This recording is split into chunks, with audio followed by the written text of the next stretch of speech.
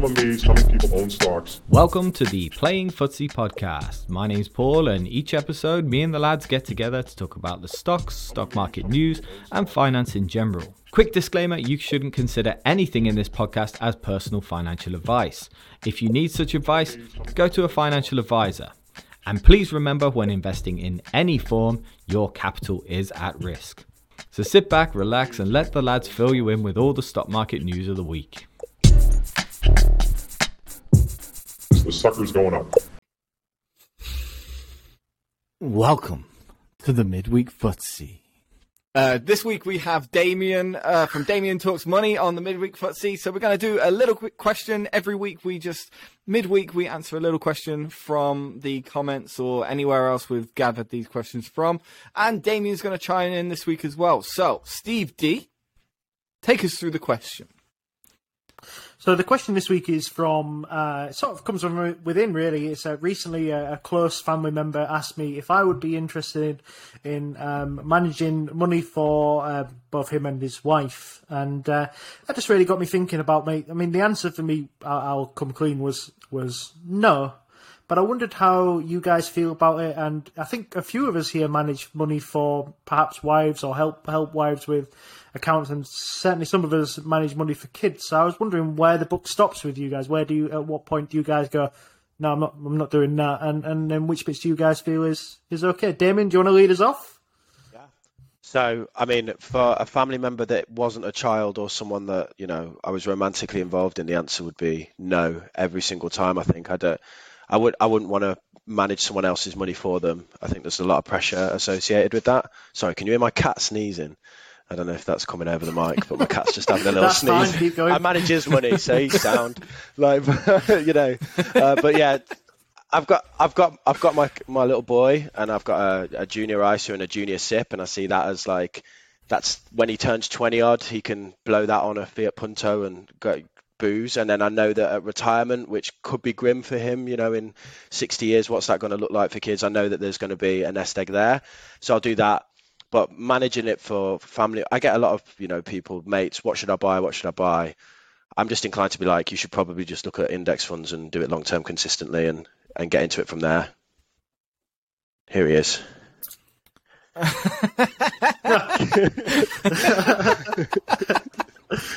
Like a proper, evil little cat. He is. He looks like he wants to take over the world. Yeah.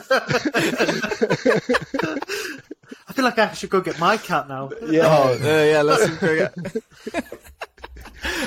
So yeah, with managing people's money. So I've got mixed views on it. First of all, I see my dad's pension, and I'm hoping he never watches this, but I think that he's making a lot of big mistakes in that pension, which are just glaring in the obvious. As simple as, sort of having a financial advisor take, I think it was like 8% from him, to set it up with some sort of Aviva fund. And I'm just like, oh my God, why don't we just bring this out? Because everybody knows that fees are the worst thing. Fees are negatively compounding, and so we should be avoiding these fees. And I just feel like, oh God, should I be doing it? But I know it's not my place to sort of say to him that this is what you should be doing instead. And obviously he doesn't understand that I do this, so he just thinks I'm an idiot as well. And most people think I'm an idiot, but that's by the by. But for my kids, I've kind of got a different idea to you, Damien, because I kind of remember myself at 18, and I had a little Halifax account which had ended up having like $4,000 in it, and I just blew it. I was supposed to have it on a laptop, which is long gone now, and I just kind of think when you're 18, you're making stupid choices. And also, I don't have a lot of money myself, so I think I've said this before. I think I said this before to Sven Carlin. I would rather put the oxygen mask on myself first rather than putting it on my children. So rather than splitting it, I'd rather get the compounding going for myself. But I do totally understand why you do that, and I like the idea of a junior SIP as well. I like the idea of the Monish Pabrai has a good thing. I watched another video of him today, and he said that he just put $4,000 in what is essentially a junior SIP for his daughter, and you use the rule of 72. By the time they're 60, they're going to be like, it's going to be like $400,000. It's probably going to be more if we consider the future growth of whatever. I don't know though. I'm just finding it very hard to make this decision and give up my own compounding now in favour for his compounding going forward. I would counter that by maybe saying that the child's going to be a financial burden regardless. So by putting the money aside for when they're 18 to 21, that is for me. That's not for my child as such. It's for me to. I'll be hanging over him and saying it's for a deposit for a house and that's it. Hopefully encouraging him as well to look at it and continue to invest. But I think you're going to have those costs, aren't you, when the child turns to a certain age. I think you're letting the compounding work for you by having it in a dedicated account as such. Because I won't want to touch my ISA when my son turns 18. I never want to touch it. Yeah, that's the idea. Now, don't interrupt your compounding is the basic lesson here, I suppose. But for other family members, and other people really, because being on YouTube, and I don't know if Damien ever recommends stocks or anything like that, and I know we talk about stocks quite a bit on here. We are sort of having a small influence. I don't like to say that we've got a big influence because it's very, very small, but we are sort of dishing out information which could be here or there, and I don't have a problem with it. I know some people do have a problem with it, but I don't have a problem with it because I think I'm doing the best that I can, and I'm also doing the same things that I would do for myself. So dealing that and giving that advice, I don't really have a problem with as such. Obviously, advice is a loose term here. But doing it for family members, I don't think I'd have a problem. And I don't know if that's just because I've detached myself from this emotion. My job, I make quite big decisions daily for certain people, and arguably maybe slightly bigger decisions for people. And I completely detach myself from that. I take the knowledge that I have, and I make some sort of decision, and it's kind of fine with me. So I don't know if any of you guys have different views on that, but I wouldn't really have a problem. I think one thing that strikes me as slightly different, sorry by the way, I got a little bit tangled up a couple of minutes ago. I was looking on the floor for Sven Carlin's name that Paul just dropped all over it. But Steve D's question was originally about managing money for family, and it feels to me like there's a difference, at least in how I feel about things, in terms of managing money for family, which kind of sounds to me like they kind of give you their money and then you go and do something with it, versus something more kind of advisory, like saying what I'm planning on doing with my money, or here's a thing I read about bonds, or here's what a bunch of people seem to think about stuff. The idea that I might kind of provide someone with some information, even knowing that realistically what they're going to do is take my information like it's somehow really valuable and then go and use it, versus actually taking their money and investing it kind of with my money, they feel like quite different things to me, and I feel significantly less easy about the second one. So even when I'm thinking of kids or something, and the kind of godsons that I have kind of money that I've invested for, that's always been kind of money that I've been gifting to them. So the money was kind of never theirs before. I feel differently about someone saying, please take this part of your godson's money and invest it as you see fit. I would run quite scared of that idea. I don't mind saying, I'm going to gift you some money and I'm going to stick it into General Motors for the time being because you really like cars, or something like that. And I suppose investing for different people at different age and different journeys in their investment careers, whatever you want to call it, they all think differently as well. Like, I know Steve W has quite a conservative, tends to be consumer stapley type businesses, and that's how he chooses to invest. But I'm pretty sure that for the younger people in your generation that you've sort of, it's one of you that have done it for like a godson or something like that. You put it into Disney and things like that. Steve has on that, You put it into more growth orientated stuff and maybe longevity type stuff. And for me, like somebody who would come to me after 50 years of saving up in their pension and saying, can you do something with this? I suppose they would have to have a different mindset. You would have to have a different mindset to deal with their way, that you not ever going through that particular point in your life would have to kind of resonate with. And I find that odd for financial advisors sometimes, that they theoretically know what the best thing to do for a person who's heading into retirement is, but they still don't. They've never experienced the mindset, and it's quite interesting, the mindset. And I also, just to add on to that, I've got this whole like video idea that I've got in place at the moment. I'm writing. It's about the idea of just invest in index funds. Like saying to someone, just invest in an index fund. And I think that's I think that's too simplistic. I think there's so much mindset involved in investing that if you were to say to somebody, just invest in an index fund or something like that, they still need to understand that stocks go up and down. Your money could really disappear. It could halve by 50% in the next couple of months. They still need to know these things, because when it comes down to it, they still have their finger over the sell button, and they still have to be able to make that choice.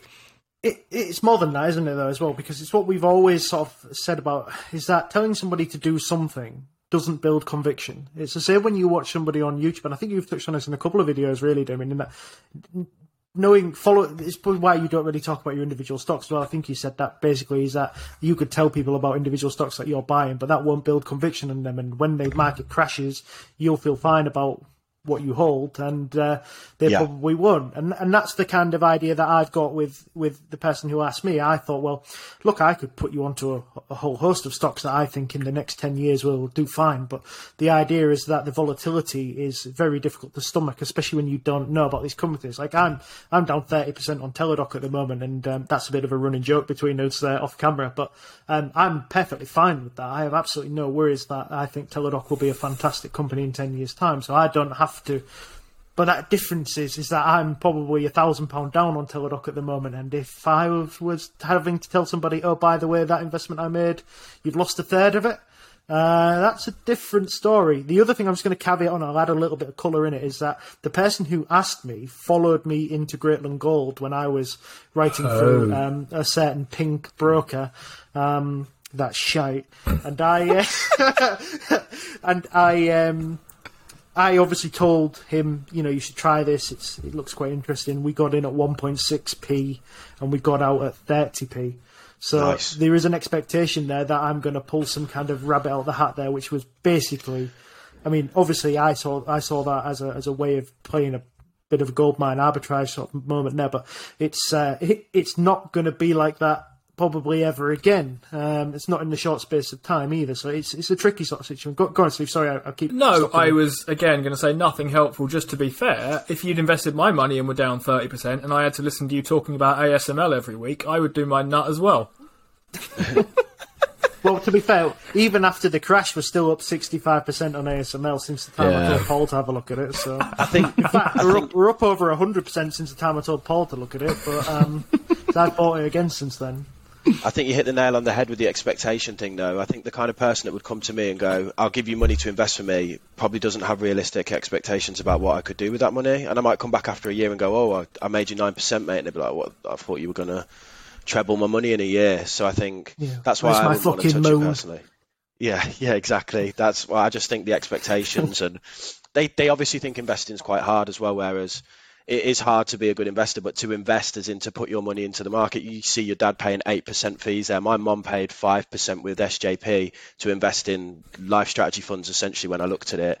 And it was basically because the perception is this is really hard to do, where in reality it's not that hard to do those broad indexes. So that's why I would never touch someone else's money and invest it. I think the expectations are well out of whack with what I'd have achieved. But would you want your mum to be paying 5% when she's losing 5%? So but this is what Steve W said. Did you do anything about that, or? Yeah, Yeah, and like what I did was I set up a YouTube channel, and then my mum started listening to me because after she basically was like, "What do you know, Damien? You know, like these guys are professionals, FTSE 100 company." I set up a YouTube channel, and she watched the videos, and she's like, "Oh, okay, actually." And now she's set up a Vanguard account for herself and stuff, and all great, that kind of thing, and she's saving loads in fees. But it's like what Steve W was saying. It's given general like this is what's sensible to do versus. I'll take your cash and invest it. Like I wouldn't bet with someone else's money in a casino. I wouldn't invest with someone else's money either. You know, that's kind of how I see it. Yeah, fair enough. Yeah, fair enough. If someone was to ask you, then what would you guys do instead? So if somebody comes to you and says, "Hey, I want you to invest my money," I just said, "No, I don't think that's a very sensible idea." But I'm thinking now, probably on the lines of, I would probably recommend them down the same sort of path I went down, which was skipping YouTube. Sorry, Paul. Sorry, Damien. And I read Tim Hill's Smarter Investing. That was one of the first books I ever read, and it was a sort of a chronicle on index investing, which sort of got me on the path of. Well, obviously, I was investing just after the 2008 financial crash as well, which felt like it was kind of a risky sort of period. But that was the book that I think really got me the most interested in index funds, because there is that element of, and I've always whinged about on here that the FCA sort of double-edged sword you all the time with that that past performance is not indicative of future performance and all the other kind of warnings. Your capital's and at the risk, scoring they apply. Yeah. Exactly, and when you start looking at things like that, you think, right, well, I'm going to lose money because I do not know what I'm doing. But actually, historically, and the longer you hold onto an index fund, it's almost impossible to lose money, especially if you invest in something like the S&P. Historically, the longer you hold, it becomes more and more impossible to lose money, and that's something that really resonated with me. And then, obviously, it was about, for me, it's something I've always seen. You maybe not come across it, Damien, but I said, you've got to do what makes you interested in it. So if it's index investing and you can get really, really excited about index investing and that maximizes the amount that you will save, incentivizes you to save, then you're on to a real winner. But for me, it's too boring.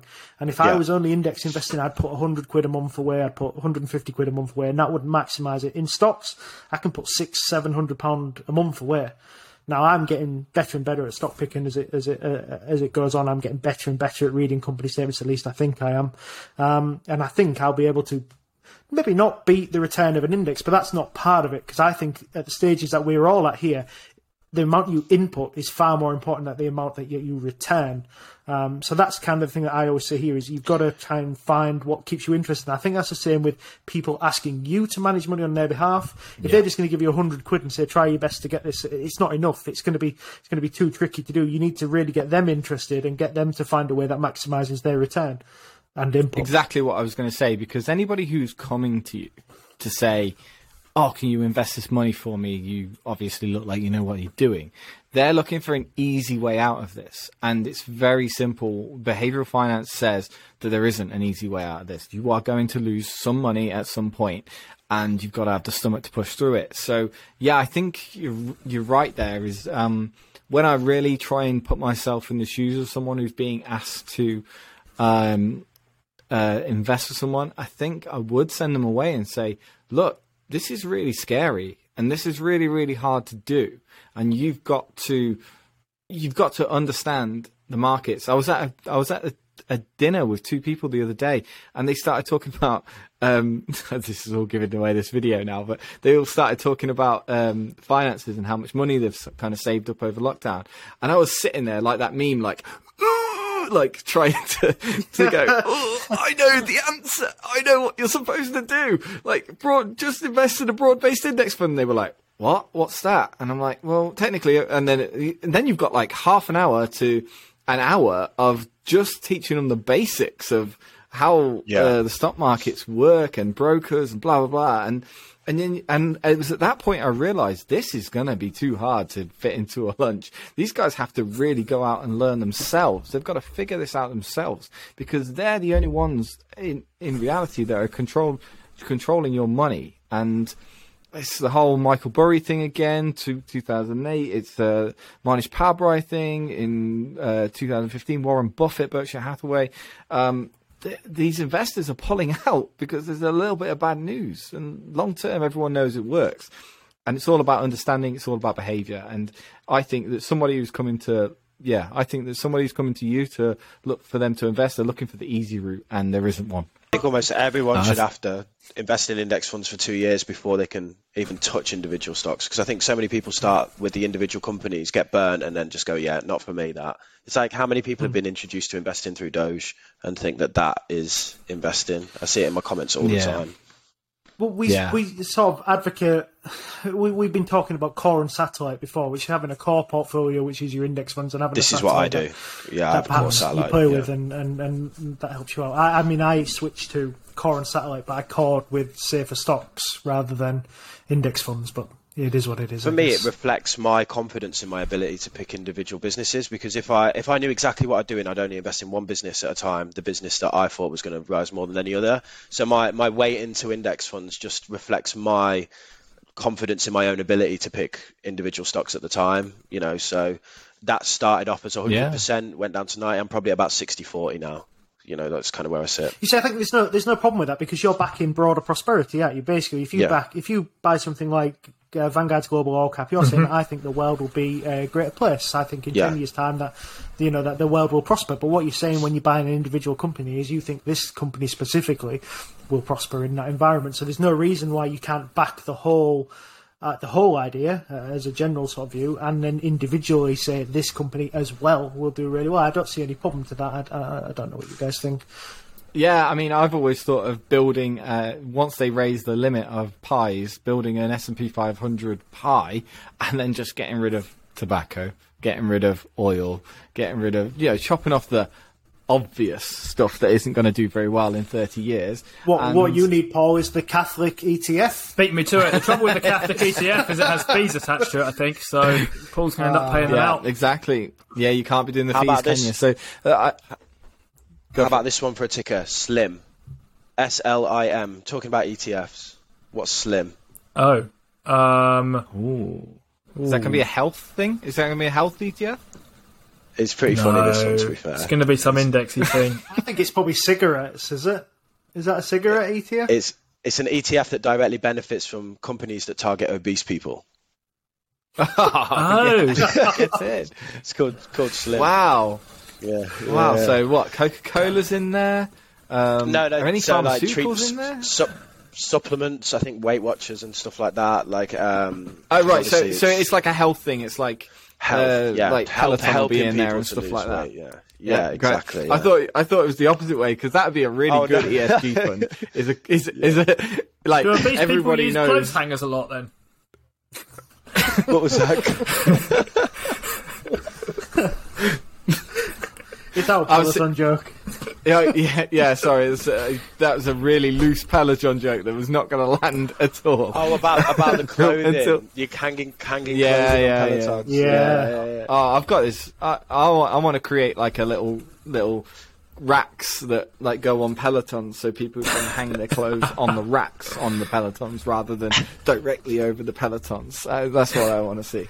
I think there's a business idea in that. A firm will give them a discount as well. Oh no, the firm will let them pay an installment. Well, I was thinking, their biggest client.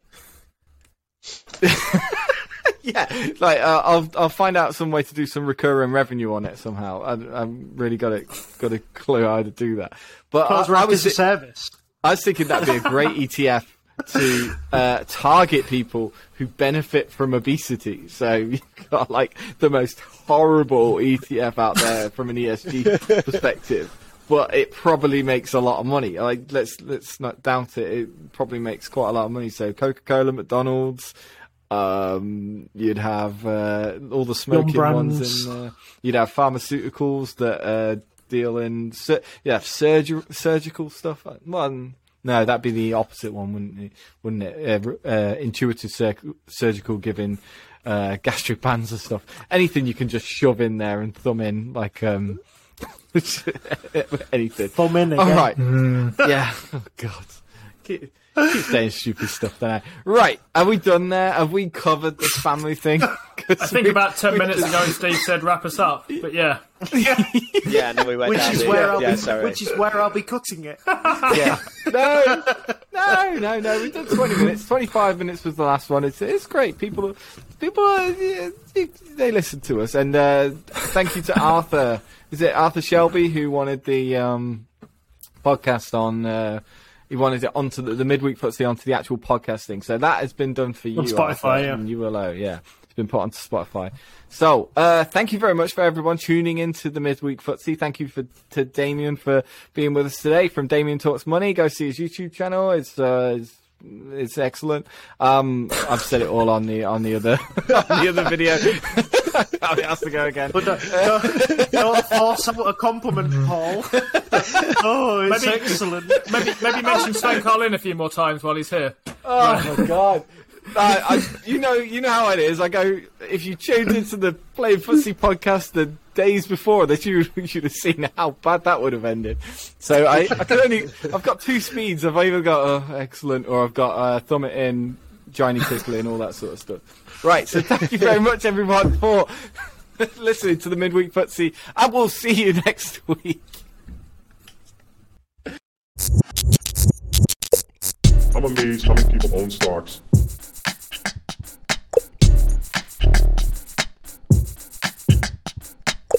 I'm amazed how many people own stocks.